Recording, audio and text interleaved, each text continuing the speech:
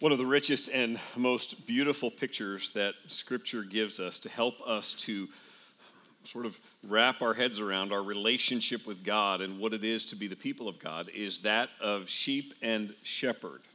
Going all the way back to the book of Genesis, God is described as a shepherd tending to his people, and we, his people, as sheep, a sheep in need of his care. We are portrayed as animals that desperately need protection and care, that which is found in a shepherd, and we could not survive without one. We don't typically think of sheep as wild animals. Quite the contrary, they are the ones that are typically preyed upon by others. Plenty of predators go after sheep. It's reported that most sheep deaths worldwide are due to being attacked by some form of predator, typically in the canine category. Wolves, coyotes, wild dogs, even domestic dogs have been known to prey on sheep. First mention of sheep in the Bible is in Genesis chapter 29, where it speaks of shepherds providing water for their sheep, with the implication that if the shepherds had not taken them out for water, had not taken them out to pasture, that these sheep would die or be killed if left on their own. They are fully dependent on the shepherds. And so how the shepherds care for them makes all of the difference. Genesis also gives us the first reference to God as being that shepherd, that one who is protecting and defending and caring for his sheep. It comes from Jacob in Genesis 48:15. He is blessing Joseph, and he says, "The God before whom my fathers Abraham and Isaac walked, the God who has been my shepherd all my life long to this day." There is Jacob caring for this, seeing this God who cares for him, professing what it is to have a shepherd who loves him, who knows him, who has led him. Jacob is, we know, very familiar with shepherding, and so he is speaking out of the abundance of that background when he describes God as this great shepherd who has cared for generations, the God of his fathers. That imagery of a helpless sheep, loved and cared for by the shepherd, carries on throughout Scripture, perhaps most famously in Psalm 23, as Phil read to you at the start of the service this morning. The Lord is my shepherd. He leads me. He is beside me. He provides for me. He shows me goodness and mercy all the days of my life. If you would open your Bible, if you have it, to John chapter 10. We're continuing our survey of the Gospel of John. And John chapter 10, alongside Psalm 23, is probably the passage that most unfolds this glorious picture of shepherd and sheep imagery that are given in Scripture. We're going to look at John 10, 1 through 18 this morning and focus in on 6 examples of the shepherding care of the Lord Jesus Christ for his people. 6 things that you and I have if you are trusting in Jesus Christ as a result of belonging to the chief shepherd. I'm going to read that whole span just to start with, and then we'll go back through it. John 10, 1 through 18. Truly, truly, I say to you, this is Jesus speaking at this point. Truly, truly, I say to you, he who does not enter the sheepfold by the door, but climbs in by another way, that man is a thief and a robber. But he who enters by the door is the shepherd of the sheep. To him the gatekeeper opens. The sheep hear his voice, and he calls his own sheep by name and leads them out. When he has brought out all his own, he goes before them, and the sheep follow him, for they know his voice. A stranger they will not follow, but they will flee from him, for they do not know the voice of strangers. This figure of speech Jesus used with them, but they did not understand what he was saying to them. So Jesus again said to them, Truly, truly, I say to you, I am the door of the sheep. All who came before me are thieves and robbers, but the sheep did not listen to them. I am the door. If anyone enters by me, he will be saved, and will go in and out and find pasture. The thief comes only to steal and kill and destroy. I came that they may have life and have it abundantly. I am the good shepherd. The good shepherd lays down his life for the sheep. He who is a hired hand and not a shepherd, who does not own the sheep, sees the wolf coming and leaves the sheep and flees. And the wolf snatches them and scatters them. He flees because he is a hired hand and cares nothing for the sheep. I am the good shepherd. I know my own, and my own know me. Just as the Father knows me, and I know the Father, and I lay down my life for the sheep. And I have other sheep that are not of this fold. I must bring them also, and they will listen to my voice, so there will be one flock, one shepherd. For this reason, the Father loves me, because I lay down my life that I may take it up again. No one takes it from me, but I lay it down of my own accord. I have authority to lay it down, and I have authority to take it up again. This charge I have received from my Father. Let's talk a little bit about shepherding, shepherds and sheep, particularly at the time that Jesus is speaking these words, and how this might have resonated in a culture that understood shepherding perhaps a little bit better than ours might today. Shepherds in the Middle East used sheepfolds, pens, if you will, where the sheep were kept, both in the city and then out in the pasture when they were out in the wilderness. They had temporary sheepfolds. You see an example of one in that picture there, out of brush, essentially thorns and tree branches and things put together, that designed to keep the sheep in one place as they are out there in the pasture, and also designed to slow down any kind of incoming threat to the sheep, so that a thief, it's harder for them to get in, or a wild animal.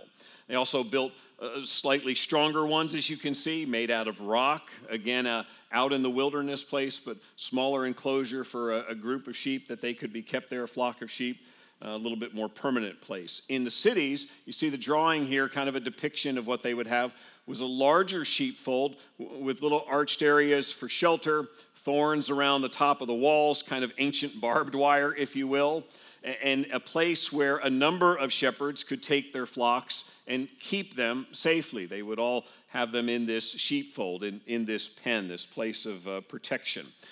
All of those images you saw didn't have hinged doors on them. There was always a need for someone to be standing guard, and so you couldn't simply have a door and leave it, because a thief or a robber could still come through that door. And so in all of these, there is an opening there, and it was not uncommon for the shepherds to take shifts there, lying there at portions of the night and lying across that doorway and being the protection for the sheep, being the door or the gate for those sheep that are inside. And so Jesus, in this passage here in John 10, you've already heard this as we've read it, uses two metaphors that go hand in hand, where he describes himself as a shepherd, the good shepherd specifically, and he also says he is the door. And those two complement each other, because that is what a shepherd would have done at that time. Not only shepherding, leading, caring for the sheep, but also being the protection, the one who is at the door. One more just point of background before we kind of roll into these illustrations of Jesus' shepherding of us, and that is just context. It's important for us to remember where John 10 falls in the Gospel of John. Flows right out of John 9. This is one of those places where man-inserted chapter breaks are probably not entirely helpful at this point, but this discussion comes right out of what we saw in John chapter 9. If you were not here last week, we read John 9, which is the healing of the man born blind. And if you remember that account, Jesus heals this man. His neighbors are stunned by the healing. They take the man to the Pharisees, because they fully understand at this point in the relationship between Jesus and the Pharisees that it is beyond antagonistic. It is now they are out to destroy Jesus. And so they have brought this man to the Pharisees almost as a test case for the Pharisees. What do you do with this? Here's a guy who we've seen begging all of his life, who he has been blind, he's never seen. Now he can see, and he says Jesus did it. So what will you do with that? And if you recall, the Pharisees end up putting themselves in this incredible position of condemning the man, because he is praising Jesus at what happened. When the man is brought to him, he says, I know what happened. Jesus healed me, this man called Jesus. And they are incredulous at that and angry at the man, and he is praising Jesus. And so the story ends in John chapter 9 with them essentially excommunicating him. It says they kicked him out. They threw him out of the synagogue. Prior to that, you recall his parents came. The Pharisees didn't believe the man, and so they asked his parents to validate the story, and his parents' response was, yeah, that's our son. Yes, he was born blind, and apparently, yes, he can now see. As for all the rest, you'll have to ask him, because he's of age. And John inserts at that point to tell us that they're afraid. They are afraid of the Pharisees because they understand what will happen if they say anything praiseworthy of Jesus, then they will be excommunicated. And so there is this fear and intimidation by the religious leaders against the people. So when we come to John chapter 10, what we're seeing when Jesus begins to talk about thieves and robbers, he is drawing out this analogy of sheep and shepherd. Not only in Scripture do we have the analogy relating to God as the shepherd and his people as the sheep, but we also have in Scripture the Bible using the sheep and shepherd analogy to talk about the leaders that God has appointed to be over his people, those that he has put in place, both in the Old Testament times, both secular and spiritual leaders, were regarded as shepherds. They were to care for the people as God was. They were to model their protection, their leadership of the people as a shepherd would his flock. And so we see it in the New Testament. The description of elders, one of the description is they are shepherding. In 1 Peter chapter 5, it speaks of Jesus Christ as the chief shepherd in 1 Peter 5, verse 4, but beneath him are those who have been appointed to minister to God's flock. And then so 1 Peter 5, 2 says, shepherd the flock of God among you, as he's speaking to the elders at that point, those who have been called to minister in that place. There are repeated warnings in the Old Testament to those who are leaders of the people for their ability to destroy those who God has given to them. There are repeated warnings for the way that they act toward them. One of the most prominent places is Ezekiel 34, verse 2. God says, Son of man, prophesy against the shepherds of Israel. Prophesy and say to them, even to the shepherds, thus says the Lord God, shepherds of Israel who have been feeding yourselves, should not shepherds feed the sheep? That is God speaking through the prophet to those who are supposed to be in charge, supposed to be caring for the people and shepherding the people. And God is pronouncing judgment on them because all they care about is feeding themselves and not protecting the people. A few verses later in Ezekiel 34, verse 8, God says, my sheep have become a prey. My sheep have become food for all the wild beasts, since there was no shepherd. And because my shepherds have not searched for my sheep, but the shepherds have fed themselves and have not fed my sheep. So in judging the leaders of Israel, God is condemning them for putting their own interests before that of the people. All you care about is making sure that you are fed and that you are provided for. And this self-interest blinds you to the concerns of the people that you have been called to shepherd. They are evil shepherds. So it's here in John's gospel, as a consequence of what has just happened in John chapter 9, that Jesus now begins to establish this contrast between himself, the good shepherd, and the religious leaders who are the thieves and the robbers. This is an indictment. This is to make clear before the crowds that have brought the blind man. If you remember, the blind man himself is stunned that the Pharisees don't believe in Jesus. I mean, he healed me. How can you not believe? How can you attribute evil to this man when he has clearly demonstrated the power of God? And this is Jesus now in front of others now turning this indictment and setting this contrast against those whose primary ambition is for themselves. It is nothing but self-service. It is, you are a threat to me. This is why they hated Jesus, because they saw him as a threat to their position, to their esteem, to the people revering them in some way. Now they are beginning to turn toward Jesus, and he is undermining them. And they hate Jesus. And so there's this attack on the man who had been healed by Jesus. They are the thieves and robbers that Jesus now speaks about here in John 10. When he uses that term thief, the word basically is the idea of somebody who takes something either by cunning or by deception or sort of trickery in some way, takes it in secret. A robber, when he gives the picture of a robber, someone who does the same thing but with violence. So we might distinguish the two as being a shoplifter or a con artist versus an armed robber over here is what the illustration is establishing. In terms of what Jesus is teaching here in spiritual terms, he is warning about false teachers. He's warning about those who, with cunning or with deception or with forcing their authority on others, would go in and would destroy the flock, would go in and try to go after people, and would claim to speak truth and might rely on bits and pieces of truth, but what they are saying is in fact not from God. We see this even in false teachers today. They will quote it just enough in some scripture and some out-of-context Bible verses, and yet what they come to, what they ultimately are teaching, is entirely contrary to God's truth, and they are leading people astray and deceiving. Just an example of that. Matthew 7:1 and the use of that nowadays. It used to be back in the day, the verse that the culture would quote all of the time was John 3:16. That was the verse that was on the big banner behind the goalpost at the football game. It was John 3:16, right? Now, Matthew 7:1 is sort of the culture's voice. Judge not, or you will be judged. And we hear that even from the false teachers. You can't judge me. Jesus said, don't judge. I can do what I want. And the culture loves this idea, especially when it comes to morality. You know, this is my body. I can do what I please. Jesus said, you can't judge me. That is not true. Jesus did not call on us to abandon discernment and not use any kind of judgment or call sin, sin. In fact, his point is, before you seek to address sin, judge your own heart first. Check your own motives and your own actions first. That's why he goes on in Matthew 7:5 to say, first take the log out of your own eye, and then you will see clearly to take the speck out of your brother's eye.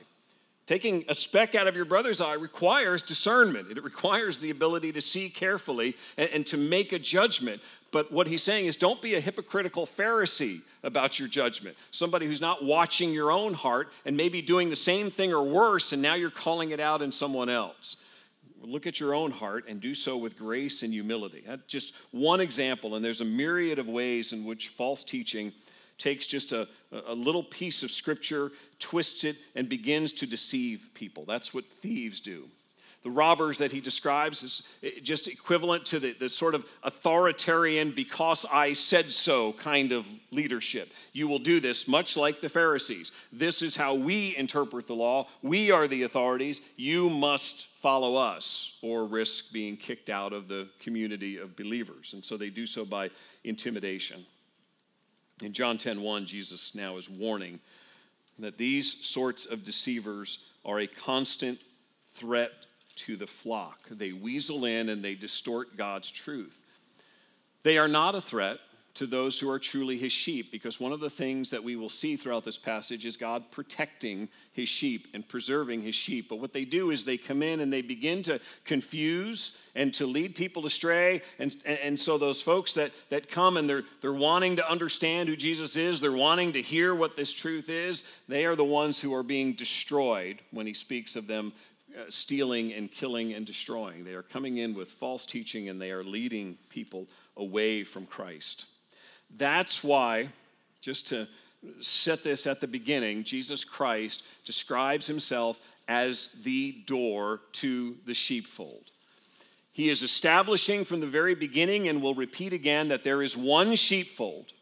It is God's sheepfold, and there is one way into that sheepfold, and that is through Jesus Christ. He is the way. He is the one who gives that access. And if anybody tries getting in some other way, they are wrong. He will stress this again when we get down in verse 7, when he talks about being the door of the sheep.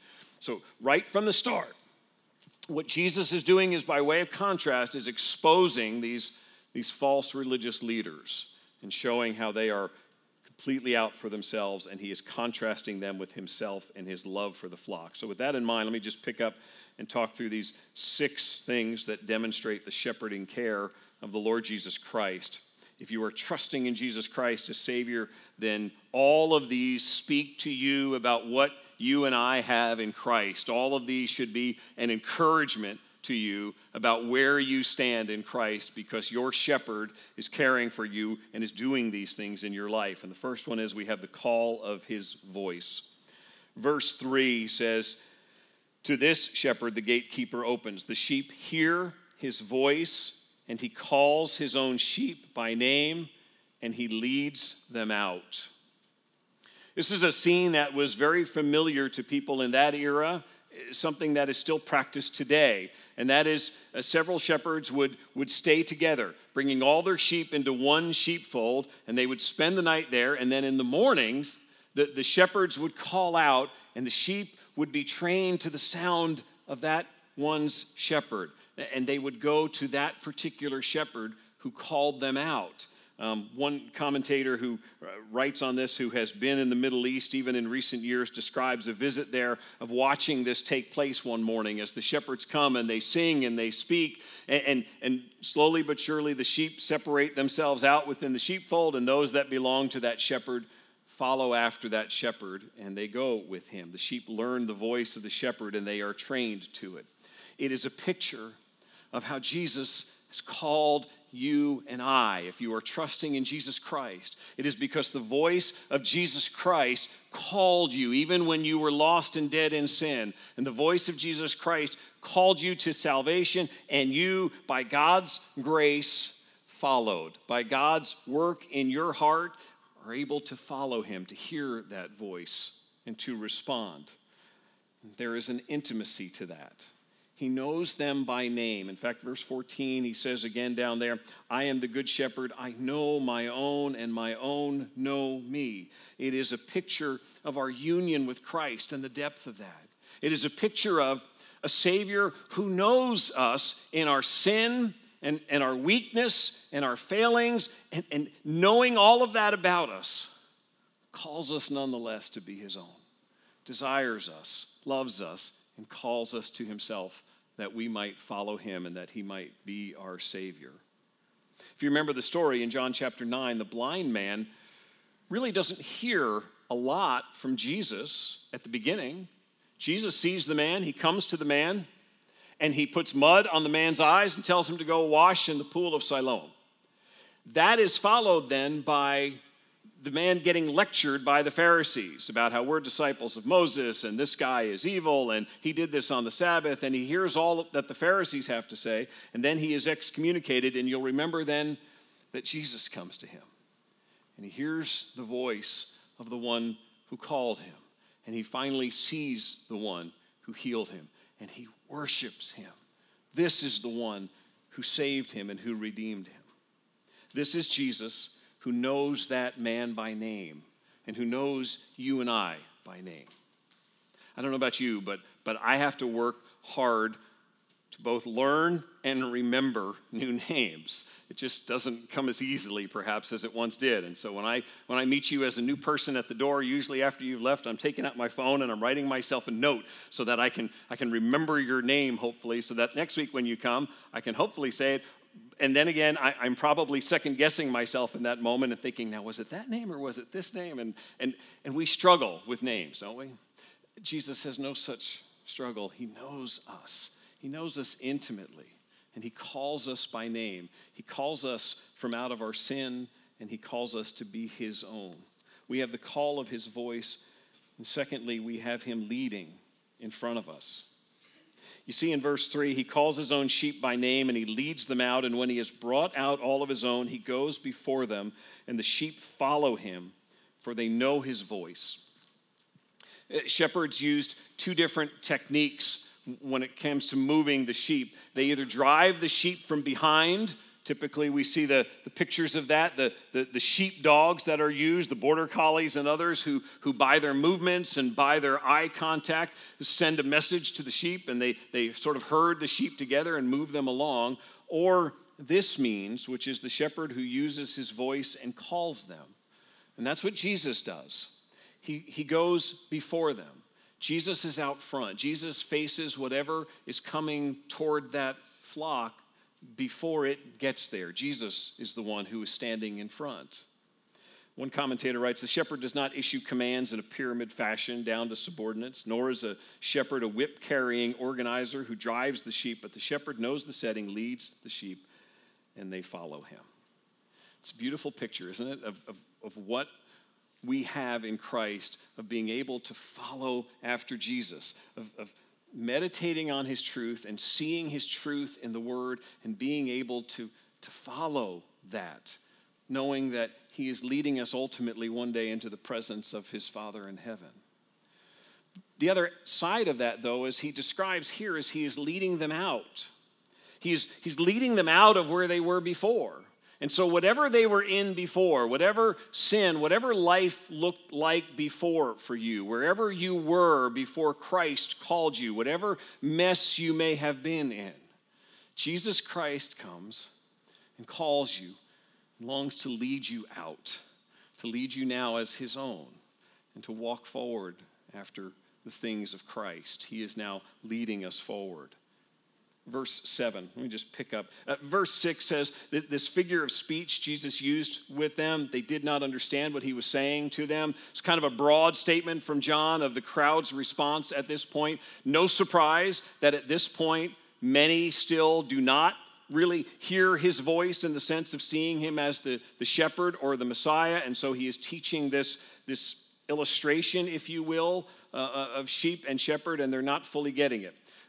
Jesus will go on and teach nonetheless. And it's interesting that it says, so Jesus again said to them, truly, truly, and he picks up. We are moving in a point in Jesus' ministry into the final months of his life, and the focus more and more is shifting now to his preparation of the disciples, his preparation of those who will be the ones who will lead forward and be those under shepherds in the local church. And so he is going to continue to press forward in teaching, even if this figure of speech, as John says, is not entirely clear to them at this point. It will become clear to those who respond to the voice of Jesus Christ. And so he continues, verse 7. Jesus says to them, truly, truly, I say to you, I am the door of the sheep. All who come before me are thieves and robbers, but the sheep did not listen to them. I am the door. If anyone enters by me, he will be saved and will go in and out and find pasture. He calls them with his voice. We have his voice. He leads them. They follow after him. And third, he also protects them. Jesus calls himself the door of the sheepfold. He is the gate. He is the one who is there at that one opening, and he is there as a guardian, if you will, of truth, because he is the truth. I am the way, the truth, and the life. No one comes to the Father except through me. And so there is that sense of exclusivity. When he says, enters by me in verse 9, I am the door. If anyone enters by me, the word in the Greek is or through me. It's in an emphatic place in the grammar, so that phrase, through me, is being emphasized at this point. To come to God, it must be through Jesus Christ. So there is that exclusivity sense in the gospel. But clearly, what he's also describing for his sheep is the security of that. And not only do we come by Jesus Christ, but we are kept by Jesus Christ. He is the one who is our protector. Like a shepherd who guards the pen, Jesus is the one who is standing between the sheep and any other predators. Jesus is the one who is looking after them. And once in that sheepfold, there is lasting security. He gives that glorious picture in verse 9 of if anyone enters by me, he will be saved, and he will go in and out and find pasture. It is Jesus giving this picture of we find freedom in Christ. We are able to now walk after our Savior, but to go in and out freely, knowing we are in the care and protection of our great Savior. And he's provided all of these means for us to help protect us. He puts us in a body of believers. He doesn't save us and let us be stray sheep that just sort of wander by ourselves. He puts us in with this flock of sheep. He puts us there so that we can find encouragement within that body of believers, that safe harbor. He gives us his Spirit to guard us, to help us to be discerning, to hear his truth. He gives us the truth of his word to combat the error of the thieves. All means by which the chief shepherd seeks to protect his people, to ground them in truth, and to cause them to walk in and out and to flourish in the pastures that he sets before us. And he says it now even more eloquently in verse 10 when he says, the thief comes only to steal, kill, and destroy. I came that they may have life and have it abundantly. We have the sweet call of his voice. We have him leading in front of us. We have his protection. And fourth, we have his abundant provision. Contrast here again. The thieves and the robbers are simply here to take. They only want what they can get. They are here to appeal to you for whatever they can get from you. We see that on false teachers. If you watch enough TV preaching, you see that money seems to be the measure of all things. Money somehow is the measure of your faith. How much money you give somehow determines just how faithful you are. Everything is about this appeal that ultimately is designed to benefit the false teachers. They are there to take, to rob, to kill, to destroy.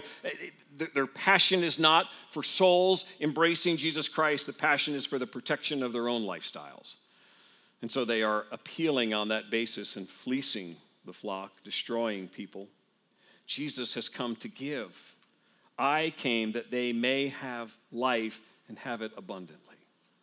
It's not just quantity of life that he has here in mind. We jump to, I came to have life, came that they may have life, and we immediately think of eternal life. We think of that which is glorious, and it is after this life. We have that hope after death. We have that promise of life that goes on in the presence of God.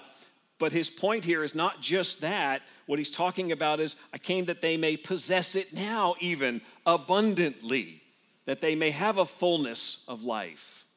The word that he uses here, the root of the word Jesus uses here, means over and above or beyond. It is saying that I have come that they might have not only life to come, but even in this life, a life that is flourishing. It doesn't mean then, we tend to translate in our secular materialistic culture, flourishing must mean somehow stuff and accumulation and prosperity. He's saying abundant life so that even in the worst of circumstances, we have peace. We have comfort from God that surpasses all the understanding of the world, peace of God that passes all understanding. We have hope. We have been rescued. We have meaning and purpose in life, so that no matter what happens in this life and no matter what I face, I ultimately know who I belong to, and what I have in Christ surpasses that because of the hope that I have in him.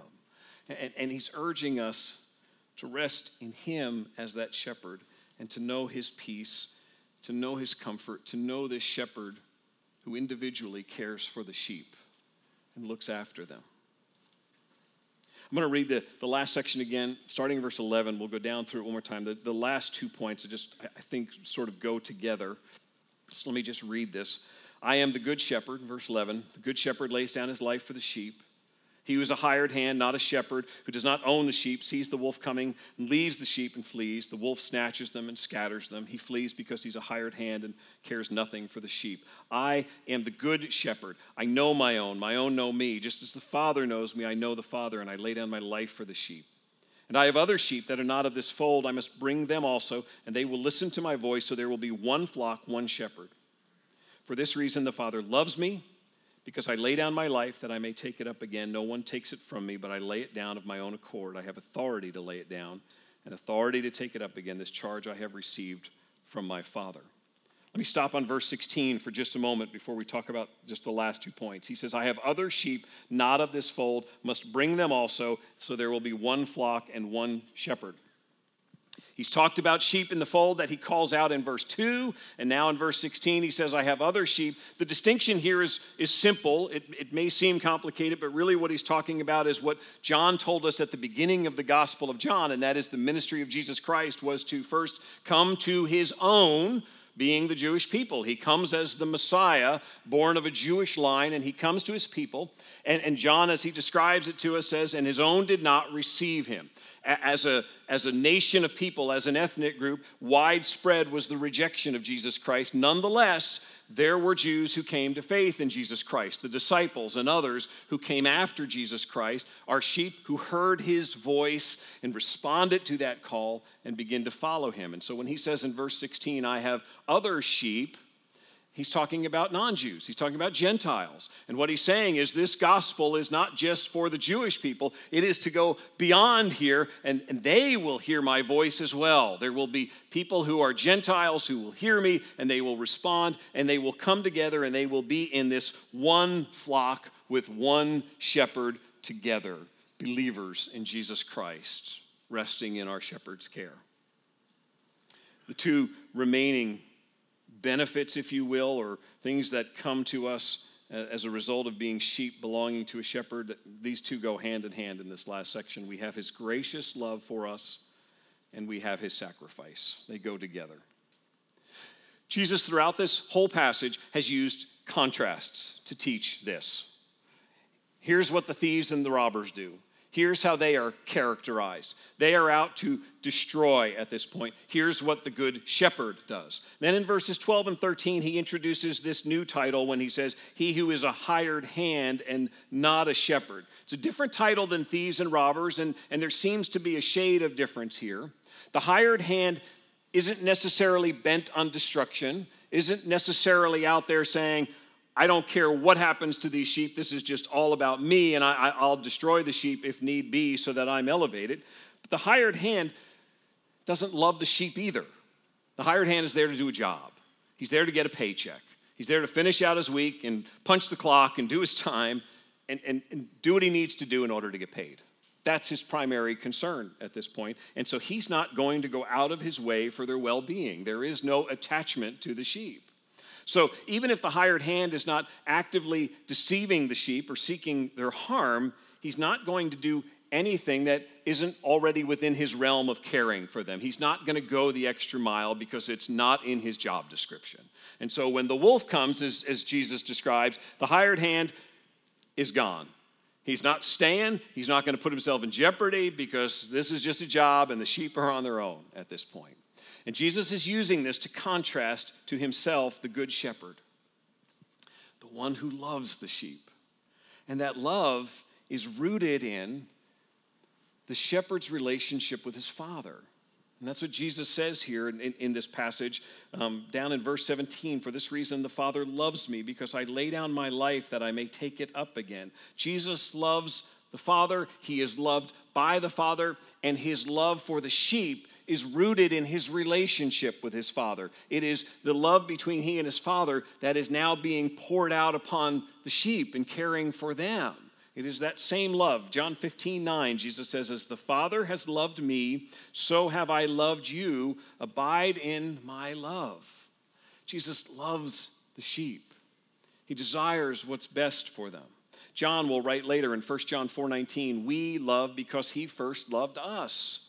We are his sheep because Jesus set his love on us first. Jesus acted intentionally. When we were dead in sin, when we were lost, when we were covered in sin, Jesus acts to make us his own. Jesus speaks by his voice and calls us to himself and saves us to be his own. And the ultimate display of that love for his sheep is in the sacrifice of his own life for us. When we get to John 13, Jesus Christ nearing the end of his earthly ministry, in fact, on the eve of his crucifixion as he's talking to his disciples, John 13:1 summarizes this and says, when Jesus knew that his hour had come to depart out of this world to the Father, having loved his own who were in the world, he loved them to the end. He loved them to telos in the Greek, completion. He loved them to fulfillment. He loved them to perfection. It wasn't just a question of Jesus always loved them and right up until the point that he died, in terms of chronology here, that he loved them to the end in that sense. It is saying that he loved them to the uttermost, to the greatest sense you can be loved is the way that you have been loved by Jesus Christ when he has called you to be his own. Because Jesus Christ ultimately gave his life on the cross.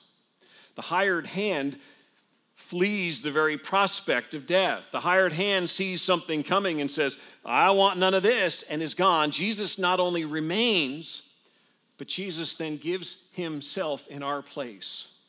The greatest threat that faces any of us is that of sin and death. The power of sin to hold you in slavery to it, and the judgment of death that you and I deserve for our sin.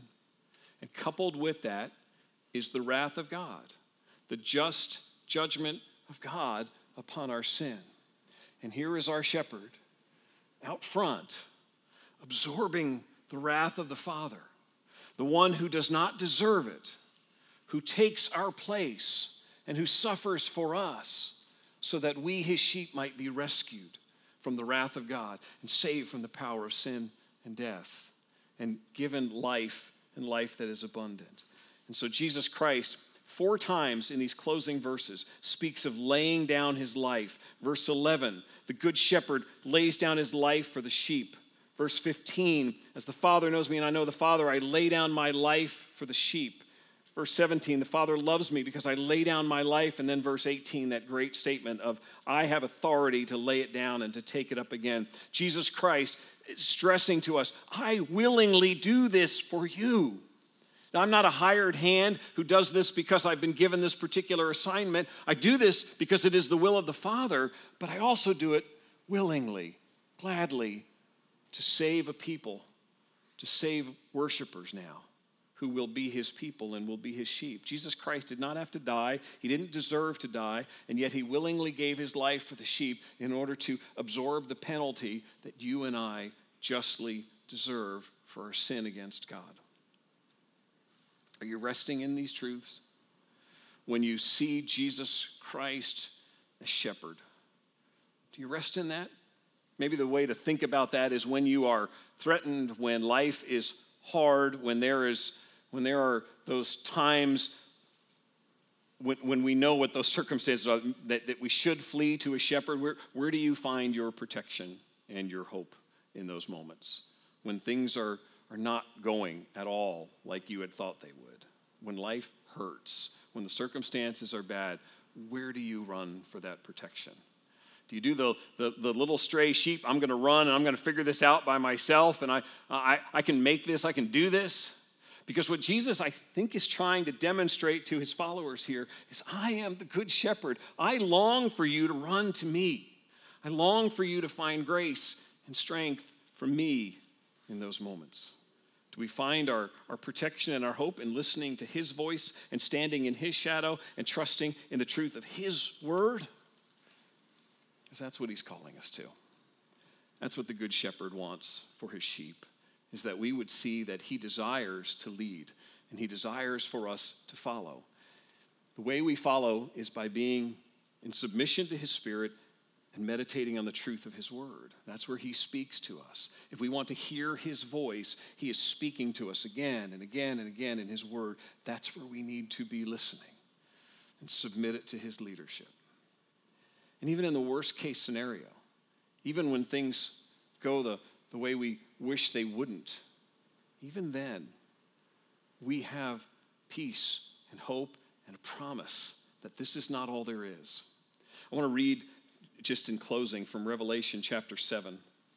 And this is speaking to those who have suffered and who were martyred for their faith in Revelation 7. Worst case scenario, at least humanly speaking. They have ultimately had to suffer a violent death, and they have been killed. And here is Revelation 7. It says, therefore, they are before the throne of God, and they serve him day and night in his temple. And he who sits on the throne will shelter them with his presence. They shall hunger no more, neither thirst any more. The sun shall not strike them, nor any scorching heat. For the Lamb in the midst of the throne will be their shepherd, and he will guide them to springs of living water, and God will wipe away every tear from their eyes. The Word of God speaks to us when we are tempted to question and say, I don't feel like it's quite this abundant, flourishing life. The Word of God speaks to us and says, listen, God's Spirit is present with you. Jesus is with you, and he is protecting you now and caring for you, and he's given you his truth so you would hear his voice. But know this is not all there is. There is hardship and there is pain, but this is not all, because one day we will be in the presence of the Lamb who is our shepherd.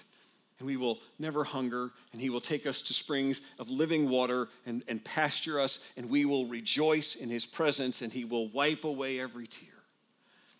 That is what our shepherd holds for us. That is our great hope in Christ. Would you pray with me? Father, we thank you for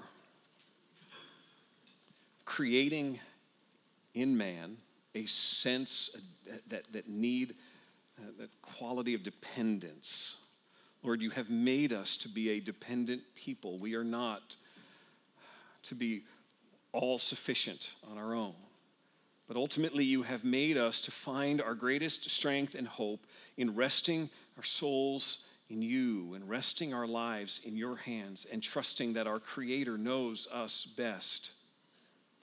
Father, thank you for not making us dependent just simply to show off your strength and greatness, even though you are strong and mighty and great, but also as a way of then calling us to yourself and calling us into the shelter of your presence and calling us into the place where we realize we need living water and we need sustenance and we need your truth and we need your care.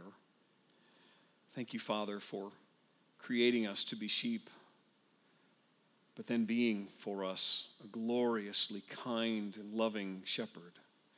Thank you for sending your Son to be the perfect lamb, the one who is spotless and without blemish, and yet who took on himself all of our sin, all of our spots and blemishes, all of the things that mark us as different from you, as sinners, as frail, as those who violate your law.